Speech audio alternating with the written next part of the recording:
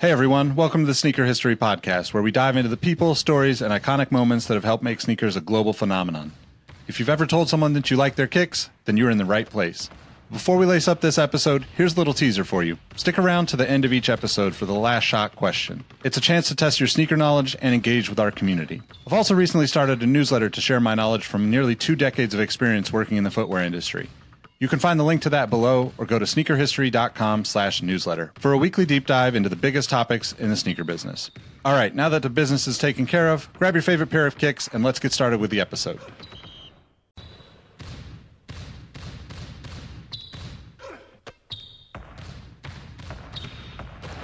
Jordan trying to shake off Starks. Oh, what a LeBron James with no regard for human life. Seconds. Bryant for the win.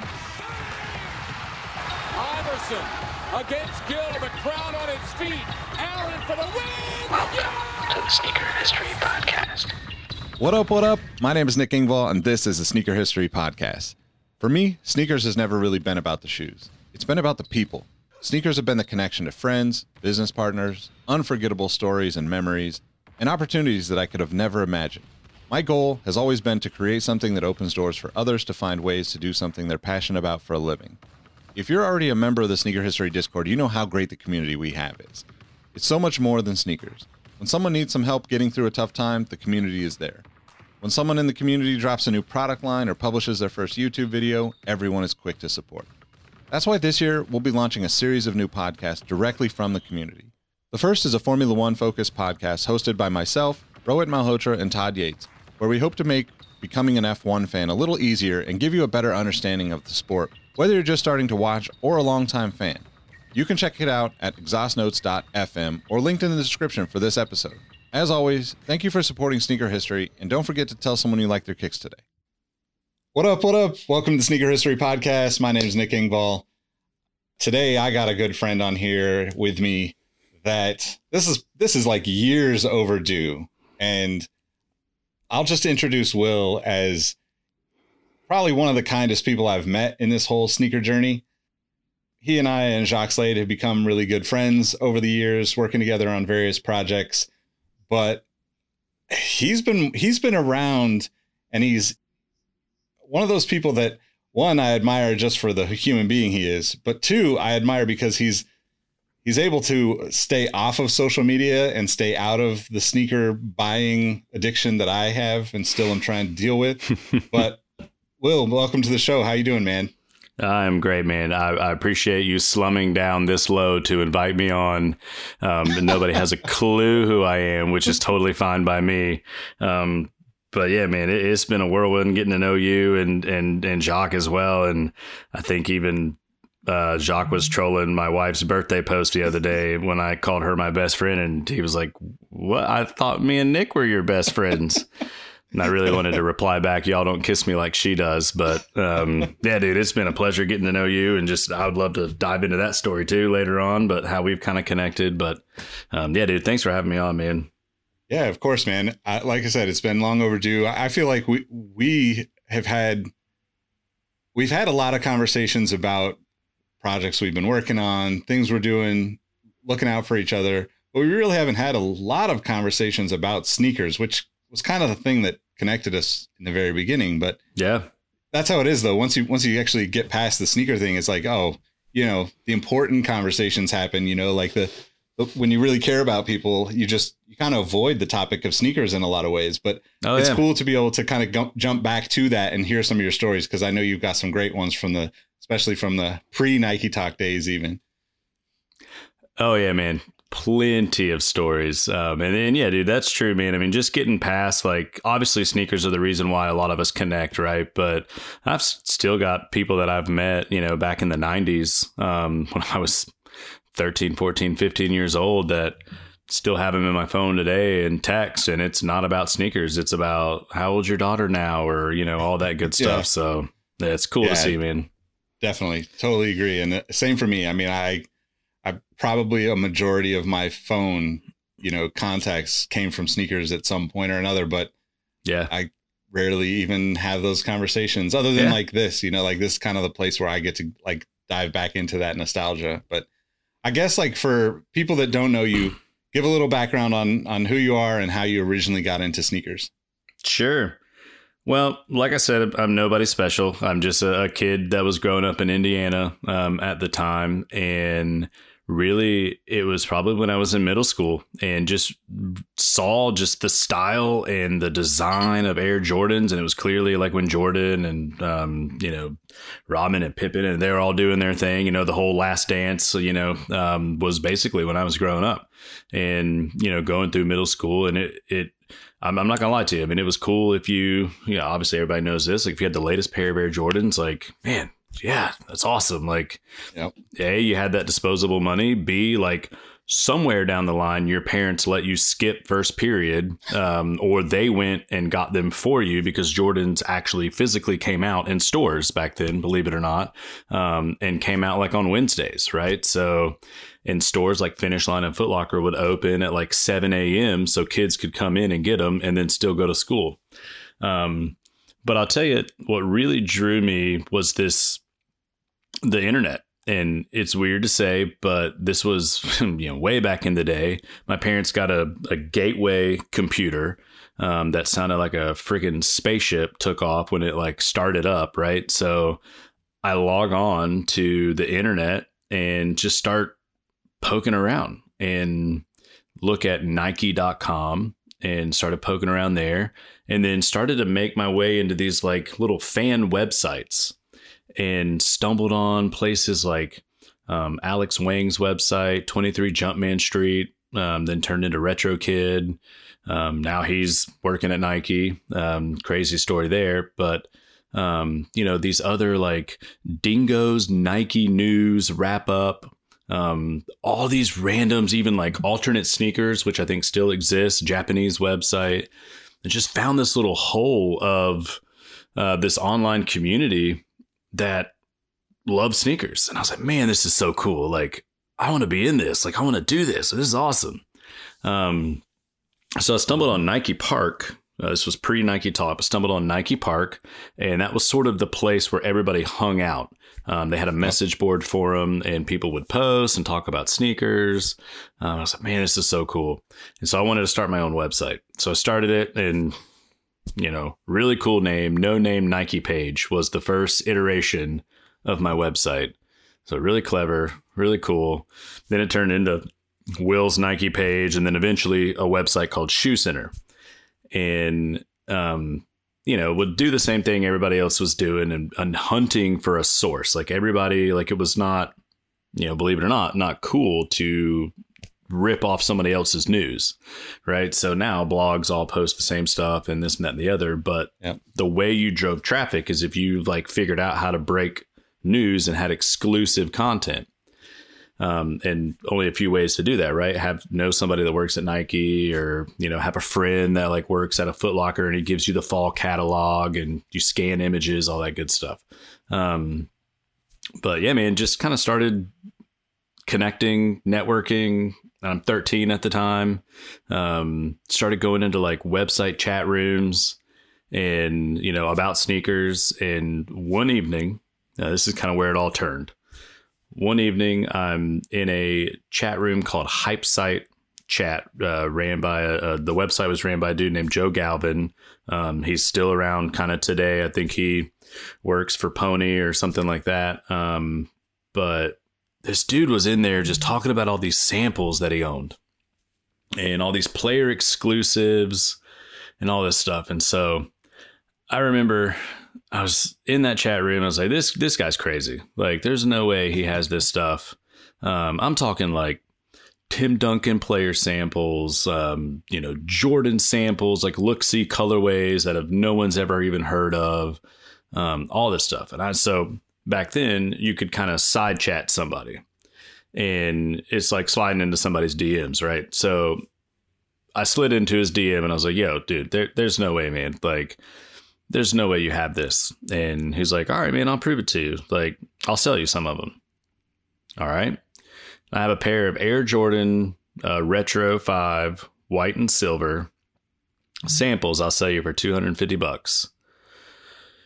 Oh man. Okay.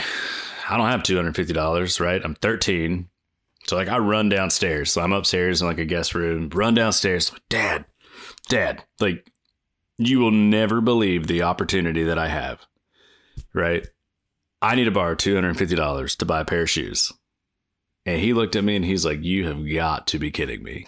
Like, what do you need $250 pair of shoes for? And I was like, Dad, I think, man, I can sell them for like $750. And he's like, all right, son. He's like, I'm going to teach you a lesson. I'm going to loan you the 250, whether you get scammed or they're whatever fake or whatever. If this does not pan out, obviously you're going to owe me 250 no matter what. You're cutting the yard all summer. You're paying me back. And before he can even get all that, I'm already back upstairs. Like, all right, dude, I'll take him. So I'll really date myself, which is sort of how all this went down. There was no Venmo, right? There's no PayPal. There's no nothing. So I go to the bank and get $250 out, then go to CVS and get a money order, and then snail mail a money order to this guy. And yes, lo and behold, pair of shoes show up, and they're in fact a real authentic pair of samples, size 9, right? And I was like, man, score, this is awesome. So then I take a Kodak disposable camera and take a photo of said shoes, and then took like 24 other random photos to kill the roll.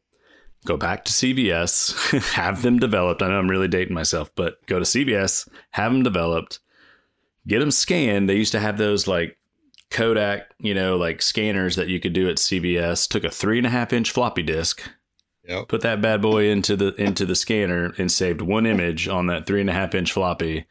Rode my bike back home, put it into that gateway computer, dialed up the internet, and posted them for sale on NikeTalk for $750. Now, meanwhile, and yeah, sorry, you asked me one question, and here I am diving into this whole thing. No, but it also took probably like 6 hours for that image to get uploaded back then too. Oh my goodness, yes. I put it in there, and then I went to sleep, and I woke back up, and then it was still like just 90% done. It's the reality we lived in back then. All these kids these days, they just snap a photo on their phone and boom. So I posted on NikeTalk, but on the side, there was a gentleman, I think he was in college at the time, and his website, if y'all remember, was Jersey Joe. And Jersey Joe had a connection. He had samples. He had rare sneakers. He sold some jerseys at the time, like Mitchell and Ness stuff. Nice guy, and offered to sell the shoes for me. Him and I would kind of chat on the side, AOL Instant Messenger type of stuff. And he's like, yo, dude, I'll sell them for you. And I'll, take a cut and whatever, I'll help you out. So I posted on NikeTalk. I have sent him the shoes. And so they're out of my possession. They're on the way to Joe. And I get an email from a Hiroshi Senju from Hiroshima, Japan. And he goes, I'll take them, $750 plus $30 shipping to Japan. Dad, I just sold those $250 shoes in a matter of like 20 minutes, $750 over to some dude in Japan. And he just looked at me and he was like, I got one question for you. He's like, how many more of those can you get? Right. And I was like, I have no idea, but I'm going to figure this out.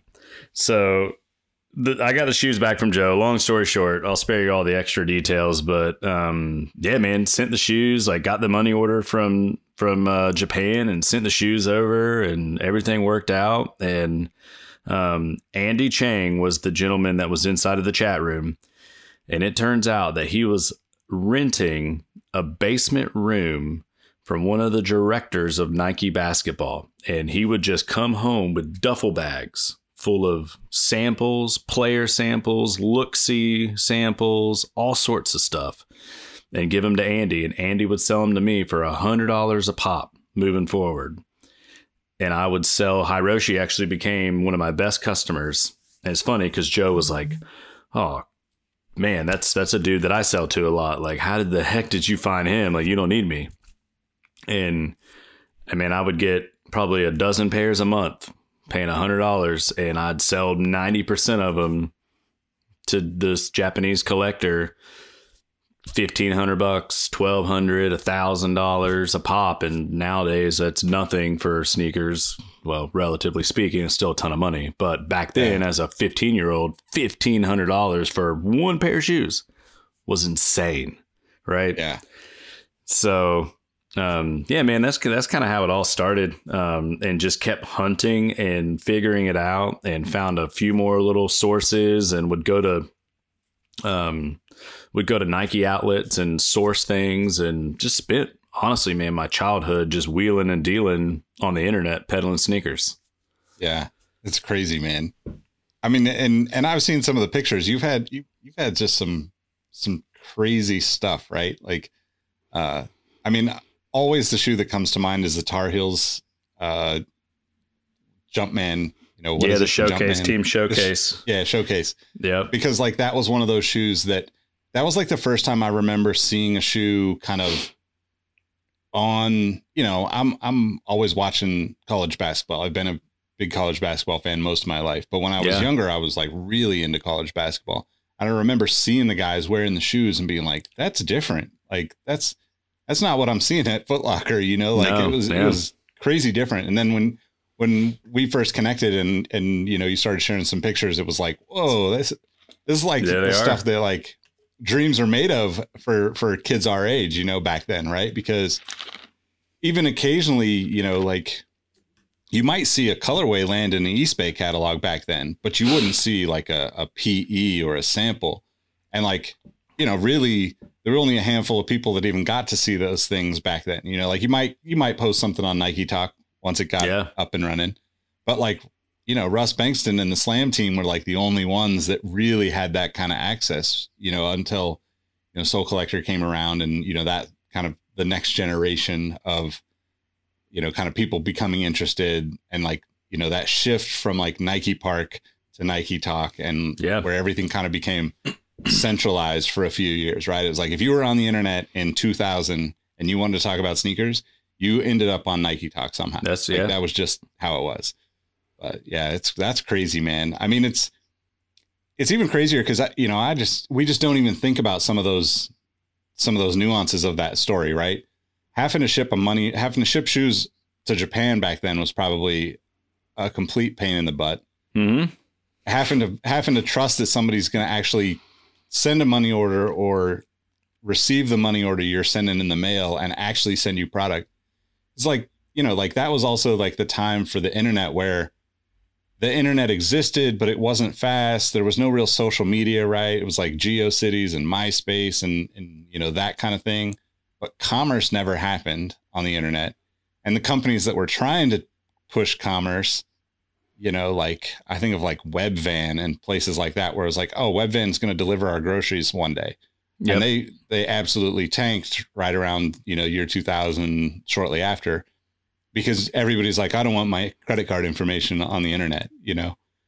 And then now we've got, you know, millions of companies that do exactly what those companies were just way ahead of the curve at. So pretty wild. Yeah, it's insane, man. I mean, just how far everything has come. And you know, you and I were talking kind of pre-doing this, and you've read some of the Bobby Hundred's book, and I'm about 150 pages in, and it's just like, yeah, dude, that's how I built my website on Dreamweaver, and like uploaded HTML and didn't know like I had Microsoft front page. Yeah. Front page. Oh, God bless you, Nick. Yes, that is old school, but you know, a pirated version of Photoshop, right? Like just the way we did it. And I mean, nobody could afford a $3,000 program. So we, you know, ran around and did all that. And then, you know, just the struggles with, okay, how can I take money? Like PayPal was like brand new, and there was no way to put inventory in there, and just the same, like,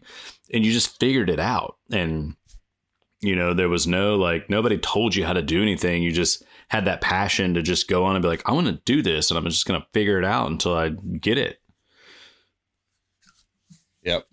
Yeah. It's wild, man. I never really, you know, I think we all kind of get nostalgic about things, but then you don't really think of like the levels that we've, you know, stepped up throughout the years across all these different things that just make this same kind of stuff so easy. Right. And like, I've been lucky to be a part of all this sneaker stuff, and, the blessing and the curse, it's like when you work in the sneaker world, you spend more money on sneakers. Yeah. No matter what, you're going to spend more money. It's like, even if you're one of those people that's lucky enough to get sent a free pair of shoes, it makes you want to buy another pair. It's like, It's just this weird trap that you fall into, and it's a fun one. Don't get me wrong. It's not all a bad thing, but it's definitely an interesting, kind of like unspoken thing about the sneaker world and working in it. And, as it's changed so much through the years, like it also is like, it's also the same, right? Like, I think you and I probably have a fundamental belief that, like, not to be cliche, but it's not about the shoes, right? It's the people that you meet, right? Yep. Like you remember a few of the shoes that you sold, but you're going to remember the people that you met and connected with and, had dinner with and, met at, whatever event. And, those types of things are what really kind of, it's kind of why I'm still trying to do this whole thing, right? It, even for me, like meeting younger sneaker heads that want to, like, be a part of it or want to start their own business. It's just, that's the exciting part for me, is like finding those people that still have that passion, or maybe they moved on and, do other things, but then you get to have these conversations, right? You're not like as heavily involved in sneakers now as you were even just a couple years ago. Yeah. But you still have that passion, and you still get to have these cool conversations and connect with people and share these kind of stories. But yeah, I mean, I think like the other thing that's really interesting about, Nike Park is something that I think probably most people now have never heard of, right? NikeTalk was like the anomaly in the sense that it was like the old school message board that survives all of the internet apocalypse that, like, shut down every little like mom and pop shop, right?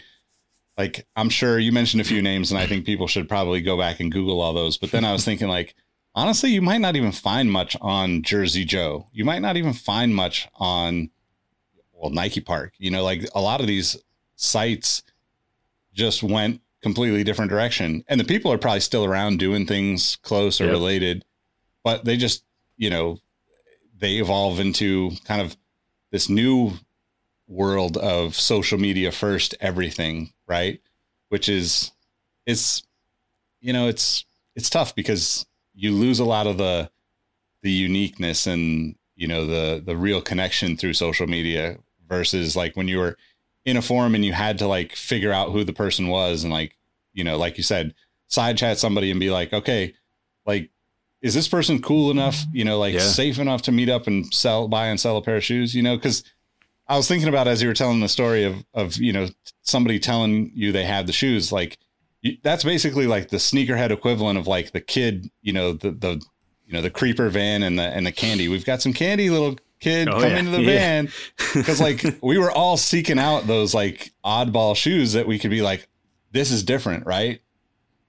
And, not to get all like old man yelling at the cloud, but like now it doesn't feel like that. It feels like we're missing the chase for that kind of different stuff, right? Like it was all sneakers and it was all like stuff that we had the shared passion for, but we were all kind of looking to be just slightly different. And now I feel like we've gotten to this point where, maybe it's just because there's massive amounts of people involved in it and it's no longer like, a few hundred people that are, kind of congregating in a, online community someplace, but there doesn't seem to be the desire for, I guess, standing out from the crowd near as much as it was when, like, I think for you and I, the first, time we put on a pair of Jordans or something, it felt like you're like one of the only ones that got to do this, even though, like maybe a few kids at school did too.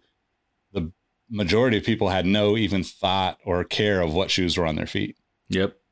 Yeah, I think, I mean, I don't want to sound like the old man yelling, hey, kids, get off my lawn and all that stuff. But, I think about this all the time, man. It was kind of like those good old days. But I also look at everything else. And I'm sure, like take my dad, for example, I'm sure, I mean, he's a big, huge baseball fan. I'm sure he would say today, the game's nothing like it used to be and, all that stuff. And so I think, everything goes through its phases and runs its course and grows and all that. But I mean, you're totally right. I mean, I can't sit here and even come close to getting mad at the kids for like running bots and snagging them and selling them on StockX or whatever and making money. Because in a sense, that's what I did, right? Like I've hunted for a rare sneaker or a sample and sold it for buco money, and that's the same thing these kids are doing. I just didn't do it at like buying 1,000 pairs of them with some internet bot. You know, it was one-offs, and I could get 2 of this and 1 of over here. But you're right. I mean, go ahead. No, I was going to say, I mean, just the connections and everything, you know, it was more just about that than, it was fun and the chase and the hunt. And, you know, my parents would let me skip first period and they'd drive me to the mall, and my mom would wait in the, you know, car, and I'd run in, and it's the same thing, man. I mean, just the way that like people now say, oh man, you got backdoored at this one store, this and that and the other. I did it too. Back when I was in middle school, I'd make buddies with the security guard. Security guard would let me in the mall a little bit earlier than the rest of them. So I was always first in line, right? And it's the same thing. It's just a different way of looking at it. But it felt different. I'll give you that. I mean, it felt a little different of that real human interaction, connection. And you're right, man. I mean, I still keep up with the guy that founded Nike Park. His name is Eric, and he works for TikTok now. And him and I keep in touch. And I think Jersey Joe's an insurance salesman. So we all move on and do different things. But I think you know, there's things where I could say, man, it's grown and it's terrible for the game, or sneaker, if you want to call it a game, like it's sneaker collecting. But I think there's a lot of things that, you know, are also positive. I think now, you know, there's more releases, which some would say, man, that's too many, but it gives people access to sneakers that they never could get, or more opportunities to have a variety of a collection. Whereas, you know, back in the day when Jordan Brand, he had a, you know, signature shoe, it was, you got 4 colorways, right? And if you didn't like the Chicago Bull colors, you had 1 French blue University of North Carolina color out of the whole year that was coming out that like was, you know, the one that you wanted to get. Yep. Other than that, you were stuck with black and red. Yeah, totally. And, you know, the other interesting thing too, and like thinking in hindsight, you know, that experience of, you know, just learning to navigate the process of getting shoes, selling them, shipping them, all of that, right, becomes so valuable in your career, regardless of where you go, right? Because like some people don't ever have that experience, right? And, you know, nowadays it's much more of a norm, I think.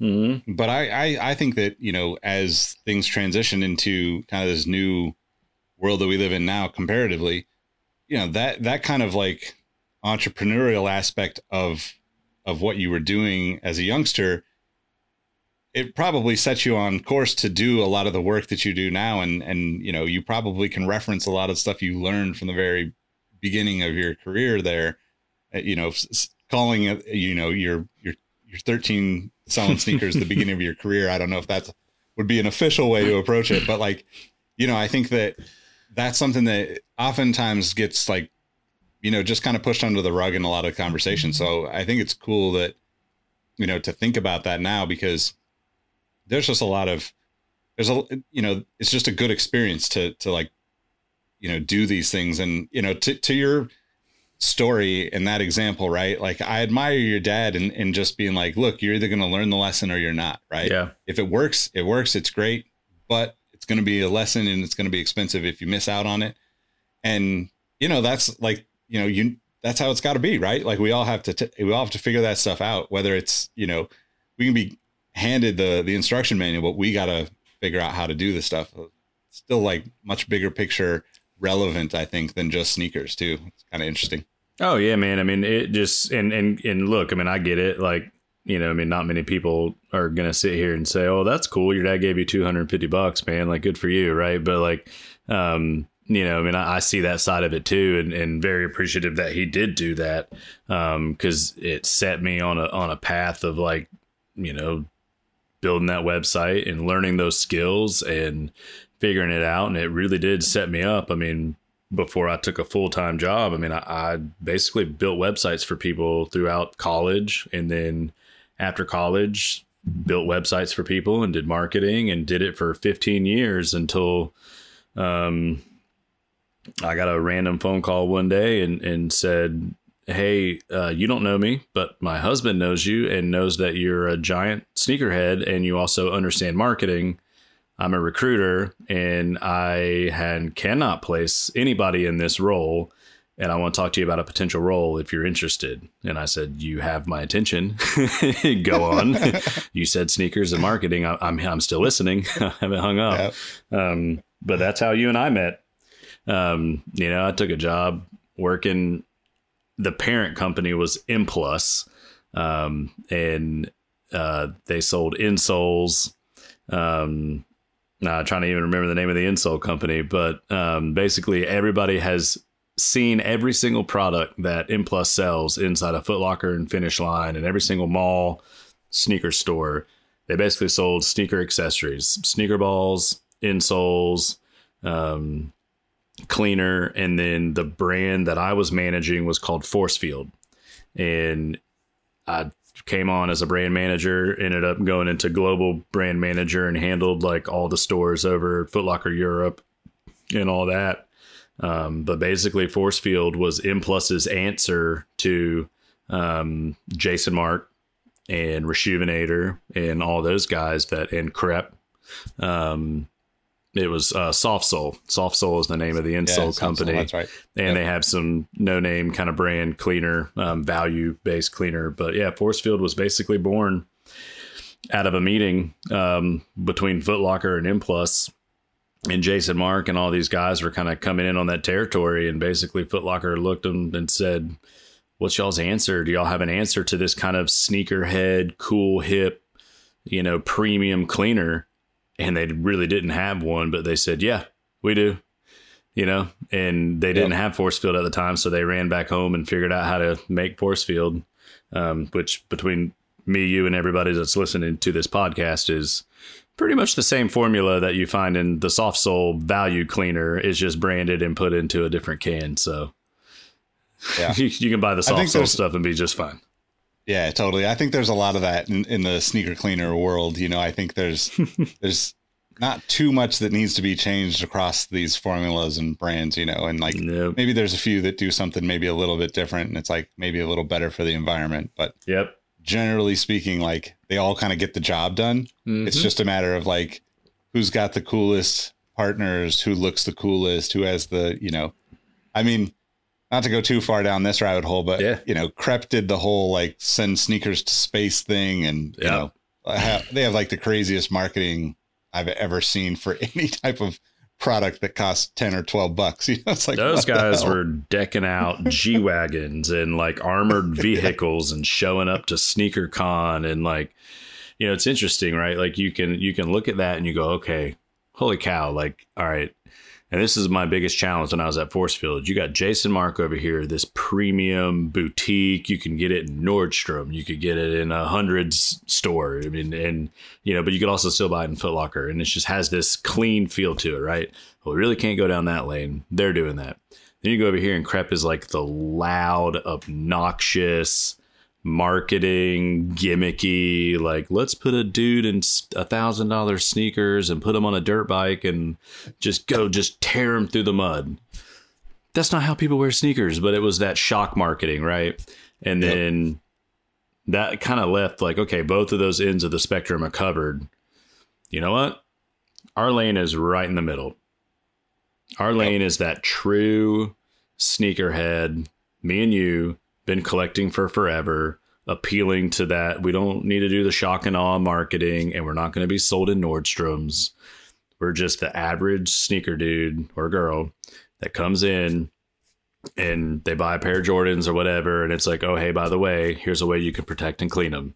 And it's right in that middle lane. And it actually was a wide open space because the other two were going so far extreme. They left a whole lot of room in the middle. Yep. Totally.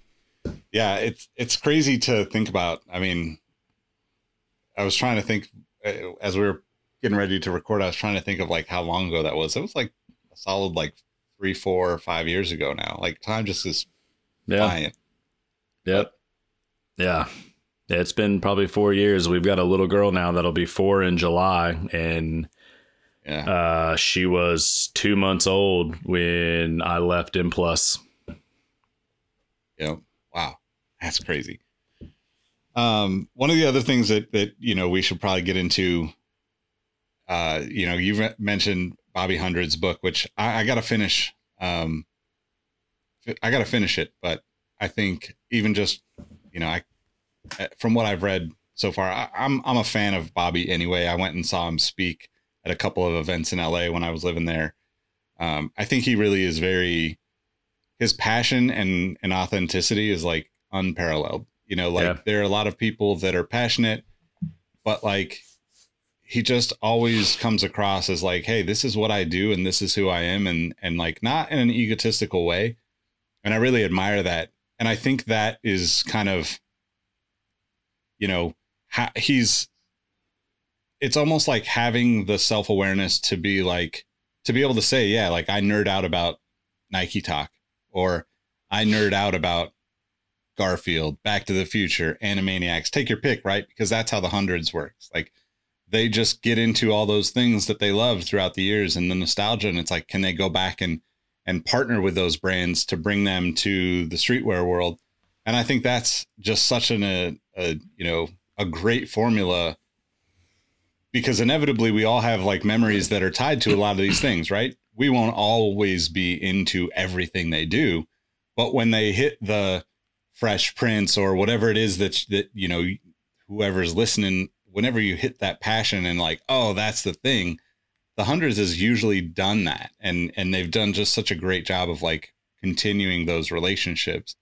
But specifically, you mentioned reading his book and basically saying on Twitter that there should be a NikeTalk reunion and him agreeing to it or whatnot. And I think that is like, that just needs to happen, because it's really interesting now. Like there's probably, I have a NikeTalk login, but I'm not regularly logging into NikeTalk the way I used to. Yeah. I probably interact with, I'm drawing a blank on his name, but the NikeTalk account on Instagram. Oh, Nelson. Right? Nelson, on Instagram, once a week, maybe even more, because it's just like part of my regular rounds posting sneaker history and stuff. But there's so many people that from those early days that, are probably still floating around and almost like lost in the new world of what social media is. But I also think there's something to be celebrated about all of the people keeping these relationships. Like to me, that's like my favorite part about, for me, like I was on NikeTalk first, but I definitely, I took a job with Soul Collector in the, I don't know, 2000 something. But, so I was like in the, the ISS forums and part of the Soul Collector staff. So like the great battle between the two forums. Yeah. It's so funny because it's just in hindsight, it's just like, how did this even happen? You know, but I totally understand it. Like everybody's kind of fighting for position, trying to say, hey, come over here and be a part of our thing. Yep. But yeah. Yeah, I think, man, it's interesting. I'll even go one, and this is just where my mind goes, and just reading Bobby's book. And I do agree we need to do something. But, I go back to, man, like Nike Park.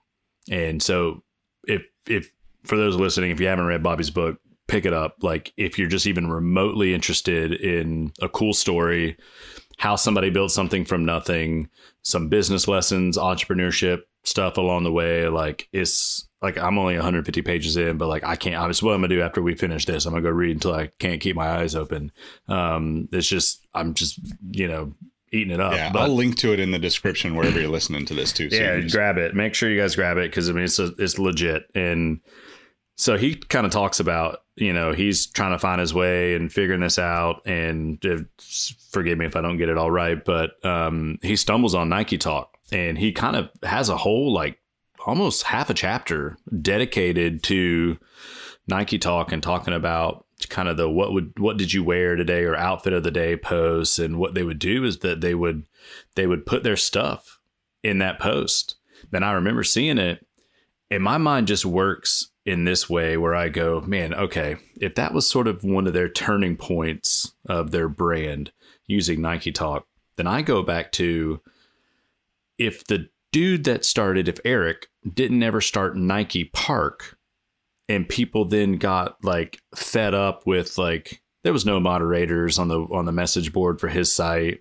And if Nelson and Alex, who goes by Method Man, and those guys didn't say, hey, let's go start this other thing and build it up, man, you could almost kind of, and this, I know this is a far stretch, but you can almost say if Eric never built Nike Park and Nike Park never turned out NikeTalk, the hundreds may have never have like turned that little inch up, right? Like, because they never could have used NikeTalk to boost their brand a little bit.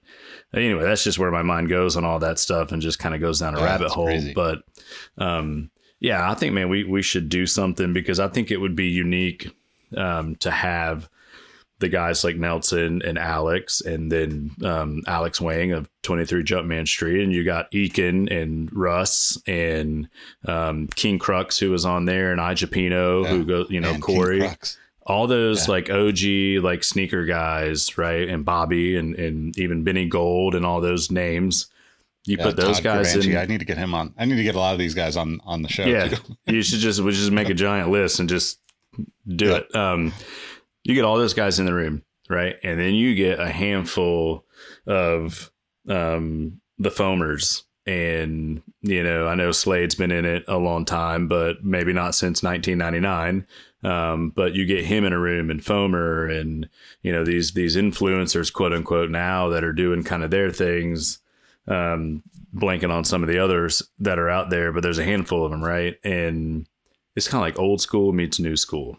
And, and I look at people like, Jacques, and say, dude, you're carrying the torch, man, forward, right? Like, yeah, you might not have been in it since 1999 and, had dial-up internet with us and on NikeTalk, but like what he does and like what Foamer does and all those guys, like they are bringing a different life of content and storytelling, which is to me what it's all about, right? And Bobby kind of talks about all that, like, yeah, I blog about all this stuff because I love it, and I want people to feel a sense of community, and I want you to buy a t-shirt, but then also be able to understand why that design is on that t-shirt, right? And it's the same thing with those guys. I mean, they're telling stories and building a brand and, carrying the torch forward.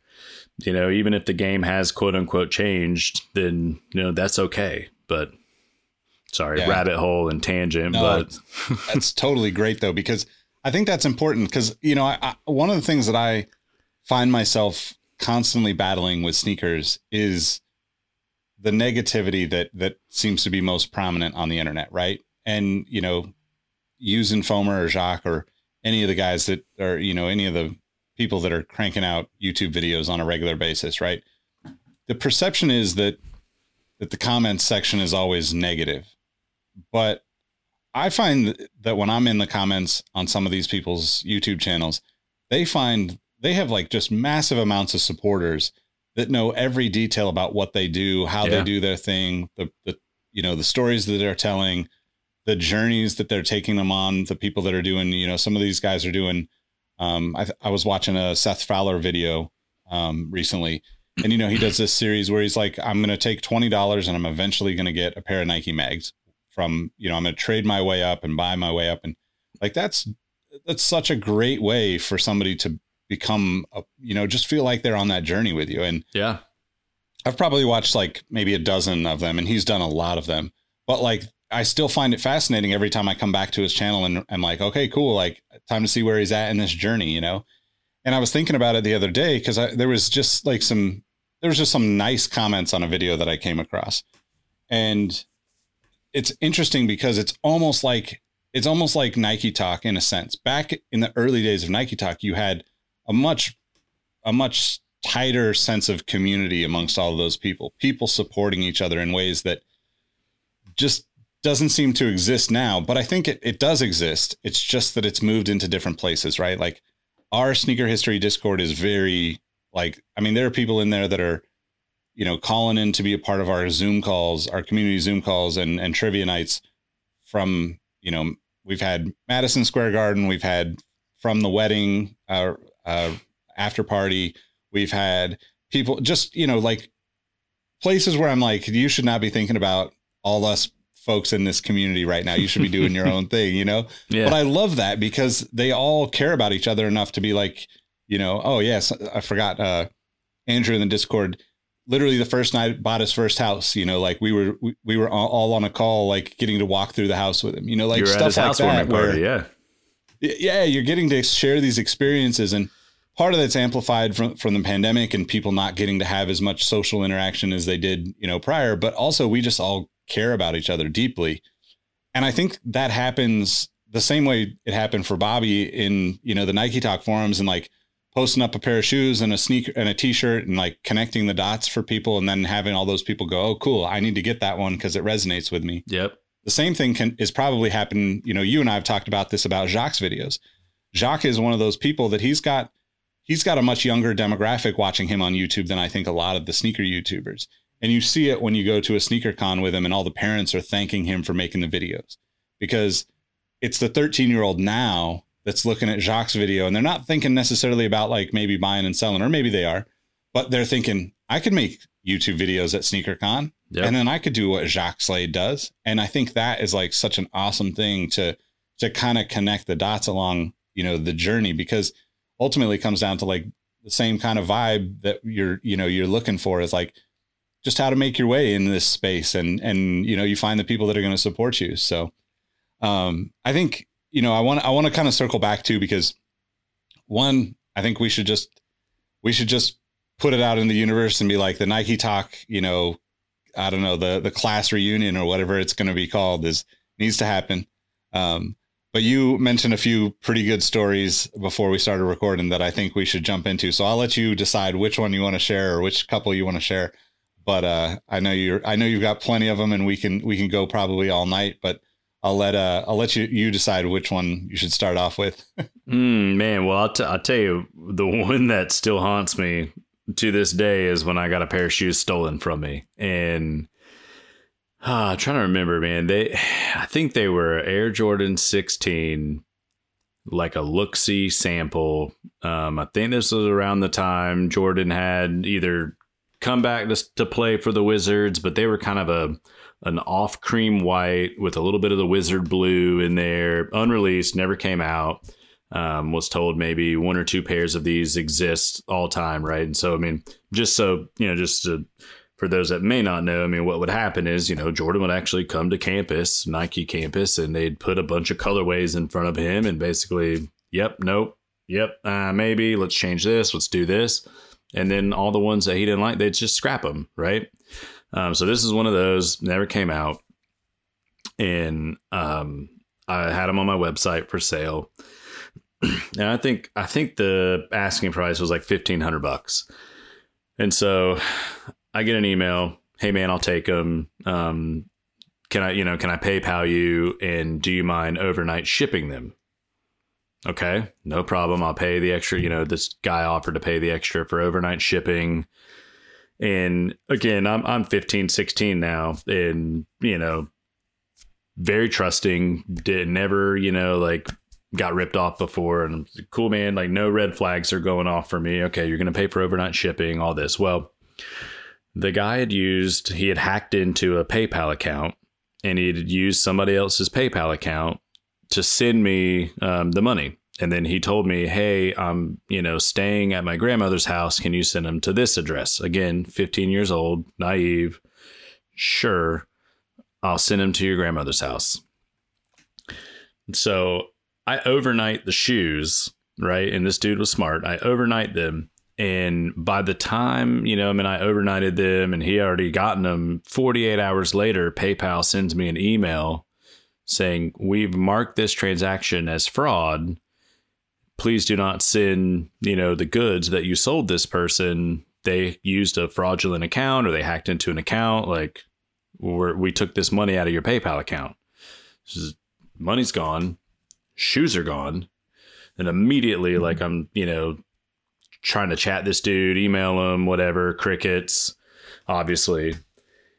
Well, one, I thought I was going to be smart and set up a sting operation and actually like had someone else like pretend that they had a pair of shoes for sale. And then this is the beauty of the internet, right? And somebody else, I think on like NikeTalk or something, the details are a little fuzzy, but basically we were going to set up a sting, sell this dude another pair of shoes and have cops waiting for him when he came and like picked him up at like the post office or whatever. We ended up not doing that. Thank goodness. But about a week later, this random box shows up on my doorstep at my parents' house. It looks like a pair of shoes, like size of a shoebox. And I'm like, I'm not expecting anything. Well, it's a little beat up and I take it inside and I kid you not, this story is not embellished. I literally like, I'm standing probably like as far as I can away from this box. And I'm like, could I be bombable? Like, is somebody sending me, a bomb inside of this shoe? No, a 15 years old kid that's selling sneakers online, you're not bombable. But so I kid you not, man, I kind of take a knife and unwrap it or whatever. And I go get a broomstick from the pantry.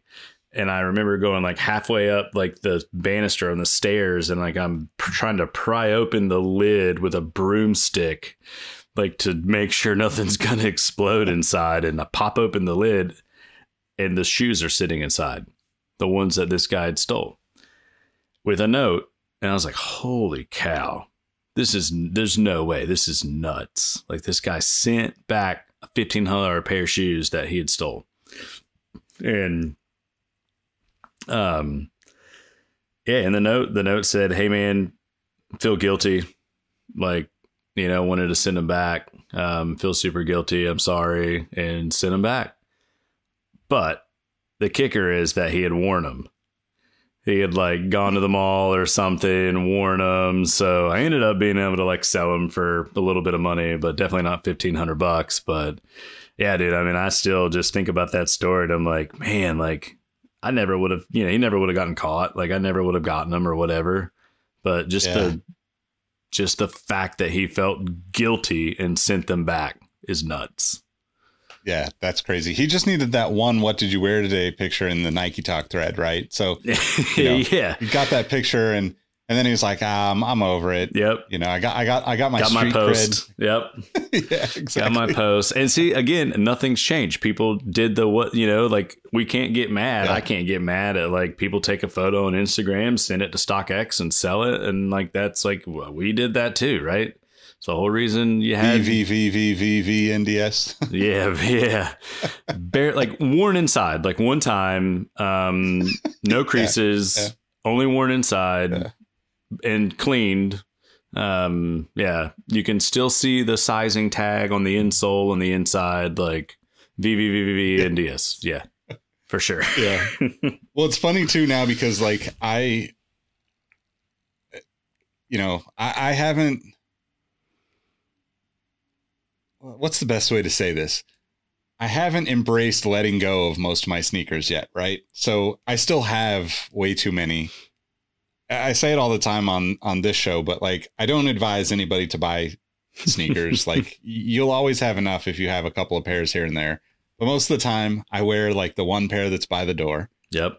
And if it weren't for the community aspect of it and like sharing stuff, we do some things now where, like you might see a particular topic for like, Thursdays. So we'll do like a whole theme where the community will be like, this is my favorite, 3M shoe, or this is my favorite, Jordan before the 14 or whatever that is. But I think about now, like, I don't remember if I wore a lot of shoes because, it's like, okay, like I have Dunks from the early 2000s. I probably wore them, but I don't know if I wore them, you know, and like, if I can't see something stuck in the bottom of it, do I even know if I wore the shoe? Like, there's no way for me to actually know, like most of the stuff I didn't wear enough to crease up at all.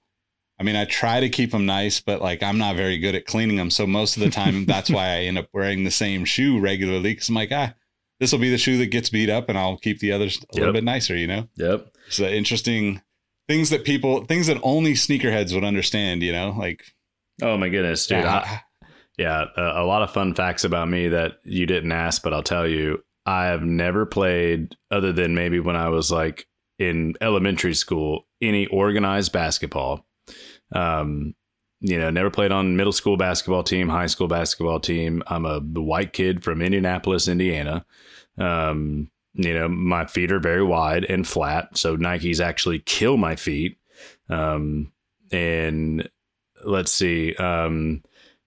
I barely ever, I played baseball and tennis growing up. I'm the complete opposite of everything that you would ever think a sneakerhead would be. But I still have over 150 pairs sitting in the closet that barely ever saw the light of day. And I think I was sitting in a meeting when I was at Force Field with Finish Line one time and basically out loud just said, I'm probably the only sneakerhead that I know of that listens to 90s country music. It's just, I'm the opposite of everything you would ever think. But that's the beauty of everything also, is that you can be completely different, but yet because you enjoy the sneakers and the stories behind them and all that, it's just that connection piece. But I also was the guy that would wear the trash shoes when it was raining and then keep the nice shoes in the backpack in, middle school, and then change when you got into middle school. And people are like, what are you doing? This is nuts. You're a little weird. Yep. Totally. I mean, that's how it always is though, right? If you're not a little weird to most people, then, you're probably in the wrong spot, or you probably need to look at that and think, if everybody thinks I'm not weird, then maybe that's a problem. Yeah. Man, well, I mean, we're about coming up on an hour. It's been awesome to chat with you. We definitely got to do this more frequently. I know we'll talk offline, but this is a blast, and I'm sure you've got way more stories to share with people. Hopefully, if there's anything, if anything comes of that talk of some sort of NikeTalk, get together. Oh yeah, of any kind, definitely let me know. And because the people that are listening to this, I'm sure would be totally interested in something like that. I think, there's a huge community out there that, I'm one of those weird old dudes that loves the sneaker cons, because I just love seeing the excitement that everybody brings to those places. But I think generally there's definitely room for a more laid back, kind of old, kind of the way, not to be cliche, but the way it used to be, right? Where, NikeTalk meetups were they were life-changing experiences for a lot of us, you would meet 5 or 6 people from the forums, and next thing you know, you're like, cool. Now I've got friends that are into shoes and cars and this and that, the other. So I'm definitely down to support and be a part of and help out however I can to make that happen. Yeah, it's interesting. It would be really awesome. It's funny you say that, because I literally picture the only thing we need to do for a NikeTalk old school reunion is literally get a warehouse and maybe one with a giant skate ramp in the back. I don't know. And maybe the giant, atom bomb and the hundreds logo. But besides that, all we really need is, to be honest with you, is an empty room with some folding chairs.